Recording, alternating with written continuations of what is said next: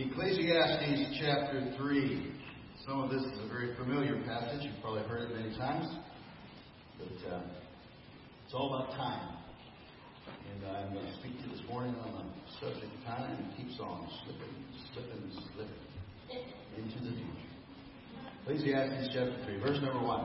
To everything there is a season, a time for every purpose under heaven, a time to be born and a time to die, a time to plant and a time to pluck what is planted, a time to kill and a time to heal, a time to break down and a time to build up, a time to weep and a time to laugh, a time to mourn and a time to dance, a time to cast away stones and a time to gather stones, a time to embrace and a time to refrain from embracing, a time to gain and a time to lose, a time to keep and a time to throw away, a time to tear and a time to sow, a time to keep silence and a time to speak, a time to love and a time to hate, a time of war and a time of peace.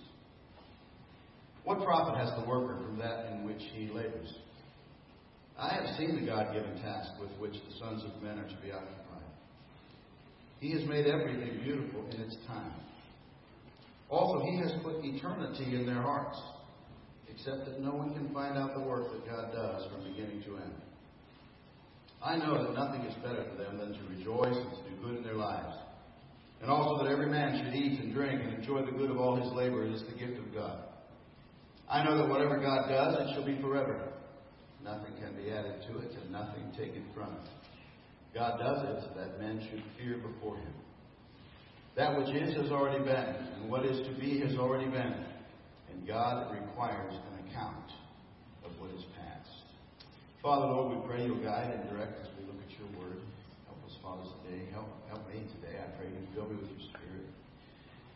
Forgive and cleanse of anything that might stand in the way of usefulness this morning. And help me, Father, to just preach this clearly, accurately, practically. This is a difficult passage for us to get our minds around, I think. I've struggled with it this week, and I pray that You'll just make it clear today. So guide us, direct us, help us, teach us from this passage. If there are those here today who don't know Christ, I pray that the gospel comes forth in this. And if there are those here today who know Christ but need something from this message as well, I pray You'll speak to them too. So do a work in our hearts. Help us, Father, to be receptive. Teach us about time today. And we'll thank You in Jesus' name and for His sake. Amen.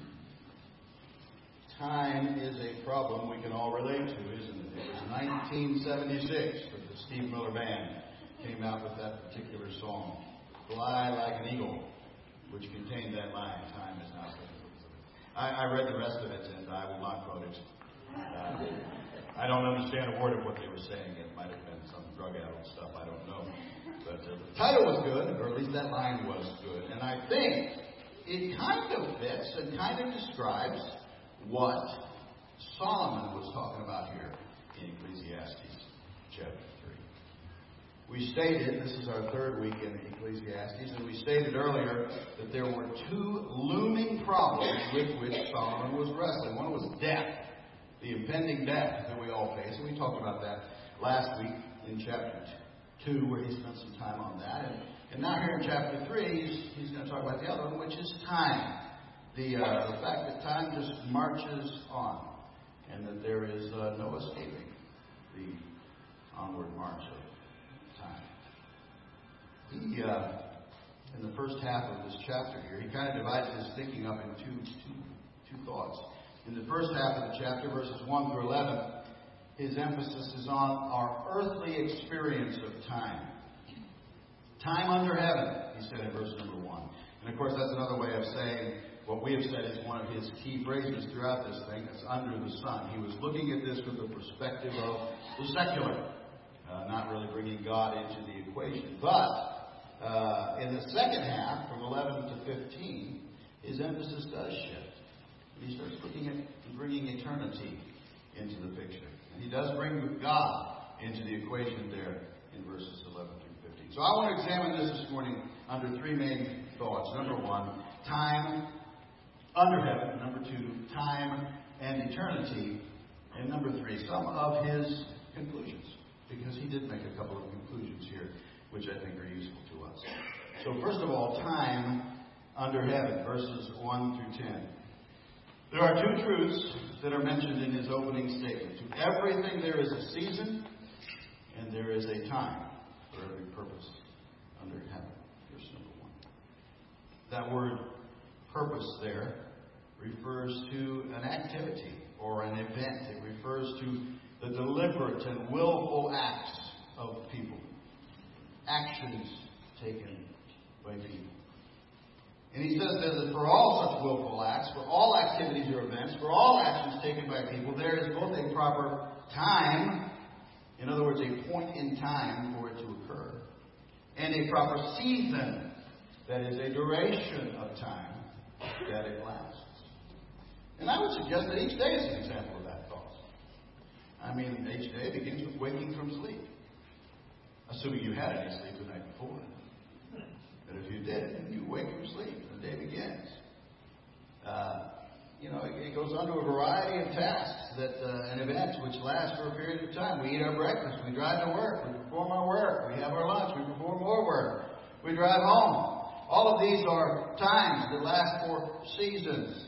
We can expand the thought beyond each day. We can expand it to the week, to a week, and see that it fits there, to each month, to each year, ultimately to the whole of our life. And so in verse number 1, Solomon stated his thesis. He said, to everything there is a season, a time for every purpose under heaven. And then having stated that thesis as the proposition he wanted to consider, he went on and he provided us with this wonderful poem. There's a poem here, verses 2 through 8, which many of us have heard many, many times. In that poem, he listed 14 things that are opposites. A time to be born, a time to die, a time to plant, a time to pluck what is planted. 14 things that are opposites, and each one happens at a point in time and lasts for a period of time, a season of time. And his list spanned the entirety of a human life, and we see that from the very first one he mentioned, a time to be born and a time to die. We often read this poem at funerals. I have heard it done at funerals. I have read it at funerals myself. Because it's a time when we're gathering to look back over a person's life and to remember that life. Pete Seeger turned that poem into a popular song. To everything, turn, turn, turn. There is a season. Turn, turn, turn.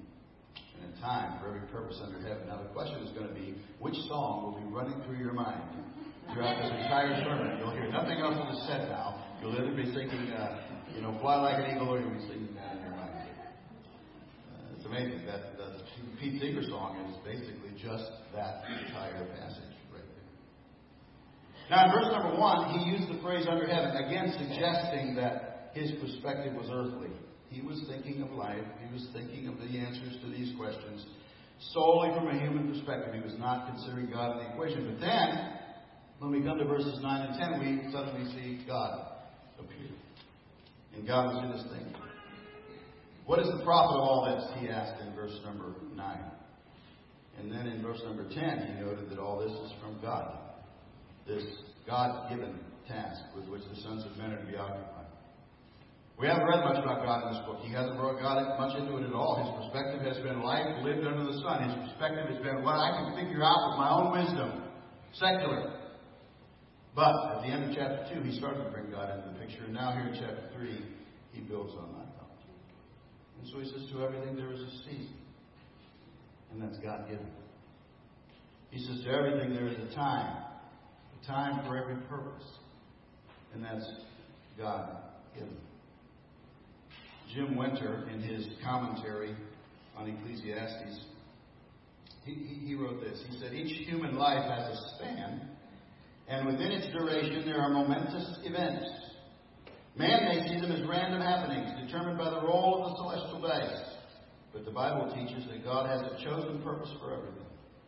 He quotes Romans chapter 8, and we know that all things work together for good to those who love God, to those who are called according to his purpose. Man has mastered many things, but he has no control over time. Each moment is God appointed, God given. The psalmist wrote, "My times are in your hands." Psalm 31, verse 15. And that's a verse that has always encouraged me and always does encourage me, especially when I'm going through something I particularly don't want to go through. You know those times when you want to cry out to God, "Why in the world am I going through this?" That's a good verse to allow to come back into your mind. My times are in His hand. That particular time or season that we're experiencing is God-given. Well, all this led Solomon to consider something else. Not only time under heaven, but time also in light of eternity. And we see that in verses 11 and 12. Time and eternity. Notice verse number 11. He has made everything beautiful in its time. Also, He has put eternity in their hearts, except that no one can find out the work that God does from beginning to end. Some have suggested that that is the key verse in the whole book. It may be. I don't know. I think it's one of the key verses in the entire book. We've already mentioned the fact that chapter 1, verse number 2, when we read vanity of vanities, it says the preacher, vanity of vanities, all is vanity. That's a key verse, because if you don't understand his mindset, you don't understand the book. And that just permeates throughout that whole doleful lament that he's going through there. So that's a key verse.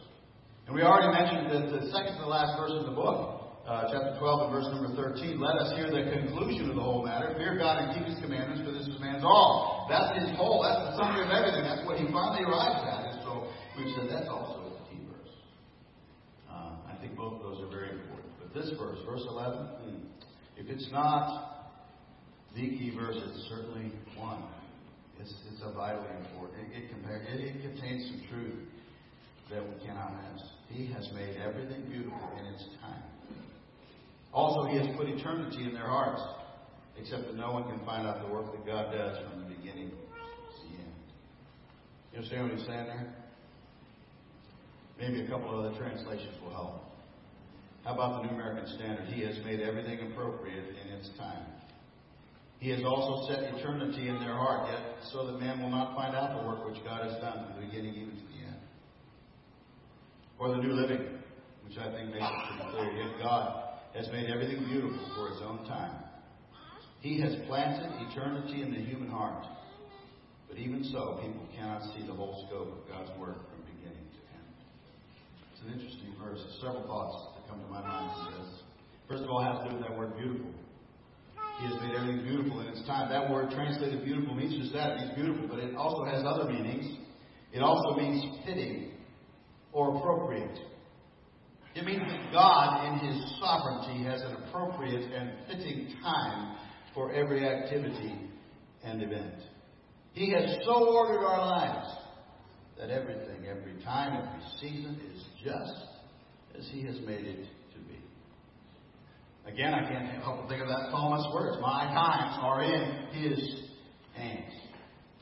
Then to that phrase, He has put eternity in their hearts, is fascinating. That may be my favorite phrase in the entire chapter. He has put eternity in their hearts. It means that a knowledge of God, an understanding that there is something more to this life, well, it's in all of us. Because God put it there. Meditate on that thought for a moment. All of us, saved or lost, have that thought of eternity in our hearts. Because God put it there. Bill Bright of Campus Crusade for Christ wrote, there is a God-shaped vacuum in the heart of every man, which cannot be filled by any created thing, but only by God the Creator, made known through Jesus Christ. C.S. Lewis wrote, if we find ourselves with a desire that nothing in this world can satisfy, the most probable explanation is that we were made for another world. And Solomon here said that God-shaped vacuum in every heart, that desire that nothing in this world can satisfy, was put there by God. Paul wrote a similar truth to the Romans. He said in Romans chapter 1, he said, the wrath of God is revealed from heaven against all ungodliness and unrighteousness of men who suppress the truth in unrighteousness. Now the fact that they are suppressing the truth implies that they had the truth. They at least knew somewhat the truth. Because what may be known of God is manifest in them, for God has shown it to them. Can't be any clearer than that. God has made it clear. God has put eternity in their hearts. For since the creation of the world, His invisible attributes are clearly seen, being understood by the things that are made, even His eternal power and Godhead, so that they are without excuse. Romans chapter 1, verses 18 through 20. What an amazing truth that is. I mean, think about that a little bit. Here it is, little verse in Ecclesiastes. God has put eternity in their hearts. I mean, think of the implications of that. Think of the implications. None of us can say that we had no idea there was a God. Well, I guess we could say it. But it would not be true. None of us can truthfully say it. None of us will be able to offer such a defense at the last judgment. Because God took that defense away from us. He put eternity into our hearts. We are not ignorant of His existence. We may not understand all there is to understand. We may not know all there is to know, but we do know that there is more. And we do know that this life is not all. There is a yearning within every one of us for things eternal that God shaped back within us, that remains unfulfilled, until we turn our heart over to Him and let Him fill it. So there are two amazing thoughts from this verse that I see. First of all, God is in control of every time and season in our lives. He has fit each event, made each event appropriate and even beautiful in His plan. That's number one. And number two, God has put within us all a knowledge of the eternal. And then there's a third thought there in verse number 11. He said, no one can find out the work that God does from beginning to end. Solomon realized that God is in control and is making every season and time in our lives fit perfectly into His plan. He also realized that God had put this eternal perspective within all of us, eternity in our hearts. But then he said, none of us can know all that God is doing. We know there's more to the story. We can't know all of what it is. We have an inkling of the eternal, but we don't see it all. It's hidden from us. This is also a thought that's seen throughout Scripture. Solomon's not the only one who said this sort of thing. And he said it more than once. He said it in chapter 8. If we ever get that far in this study, we'll see it in chapter 8, verse 17. Then I saw all the work of God, that a man cannot find out the work that is done under the sun. For though a man labors to discover it, yet he will not find it. Moreover, though a wise man attempts to know it, he will not be able to find it. Job's friend, Zophar the Naamathite, when he was talking to Job, he said to him, can you search out the deep things of God? Can you find out the limits of the Almighty? It was a question that meant to have an answer of, no, you can't. And Paul, the Romans, wrote in Romans chapter 11, verse 33, oh, the depth of the riches, both of the wisdom and knowledge of God. How unsearchable are His judgments, and His ways past finding out. And so there, and I'm sure we can find other places as well, all those voiced thoughts similar to Solomon's here, when he said no one can find out the work that God does from the beginning to end. But while that thought is true, I don't think it's as true as Solomon thought it was. At least not for us. I mean, the reality is God has revealed much to us if we will but pay attention. We have more knowledge today than Solomon did. We have additional truth that has been revealed to us in the Bible. We have the New Testament, which Solomon did not have. It tells of Jesus Christ. It tells of the one who came to save us from our sin, of the one who finished the work of redeeming our lost souls on the cross. We have the Holy Spirit, which was poured out on the church at Pentecost. The Holy Spirit, of whom Jesus said, when He, the Spirit of truth, has come, He will guide you into all truth. Paul wrote that the Holy Spirit would reveal to us some of the things that had been hidden, that things Solomon wondered about, we could know more about because of the Holy Spirit. He said, we speak wisdom among those who are mature, yet not the wisdom of this age, nor of the rulers of this age who are coming to nothing. But we speak the wisdom of God in a mystery, the hidden wisdom which God ordained before the ages for our glory, which none of the rulers of this age knew. For had they known, they would not have crucified the Lord of glory. But as it is written, eye has not seen, nor ear heard, nor have entered into the heart of man the things which God has prepared for those who love Him. But we oftentimes stop right there. We like to quote that verse. eye has not seen nor ear heard. But, he said, God has revealed them to us through His Spirit. For the Spirit searches all things, yes, the deep things of God. So here in verse number 11, I think I see three absolutely wonderful truths that we really need to meditate on. Number one, God is in control of every time and season in our lives, has fit each event, made each event appropriate, even beautiful in His plan for us. Number two, God has put within us all a knowledge of the eternal. And number three, we can know some of God's plan, but not all of it. At least that was Solomon's perspective. I suggest we can know more now than he did then. Well, so he's talked about time under the sun or under heaven, he's talked about time and eternity. And with that, Solomon came to a couple of conclusions in just the last few verses of this section, verses 12 through 15. Twice in this section, I want you to notice he used the words, I know. I know. He said it in verse number 12. I know that nothing is better for them than to rejoice and to do good in their lives, and also that every man should eat and drink and enjoy the good of all his labor. It is the gift of God. In those verses, that I know introduced a conclusion, his conclusion, regarding the implications of all this in this life under the sun. His conclusion was, this life under the sun, thinking about all these things, time and all that he's talked about regarding it. He said, here's the conclusion. We ought to rejoice, we ought to enjoy, eat, drink, and enjoy life as a gift from God. Live. Enjoy living. Enjoy what God has given. And the reality is, it's only when we view it from that perspective that we could possibly enjoy it. When we view it only as He has been viewed up to this point, life lived under the sun from His perspective, is just the perspective of no God, just secular. Well, there's no way. It's all meaningless. It's all vain. It's vanity of vanities. But when we see it as a gift of God, well, then every part of our lives becomes possible to enjoy and rejoicing. So that's one. In verses 14 and 15, he again said, I know. Verse 14, I know that whatever God does, it shall be forever. Nothing can be added to it and nothing taken from it. God does it that men should fear before Him. That which is has already been. And what is to be has already been. And God requires an account of what is past. And so here in these last two verses, he again uses that phrase, I know. And he again describes a conclusion. But this time it's regarding the eternal. This time it's regarding God and what He's doing. Life beyond this one that we live under the sun or under heaven. And he noted here, that what God does is eternal. It is unchanging. And it is unchangeable. Not much use in our kicking against His leading. Not much use in our kicking against His will, because it is forever. And nothing can be added to it or taken from it. It's going to happen. So we might as well enjoy the ride. It's going to happen.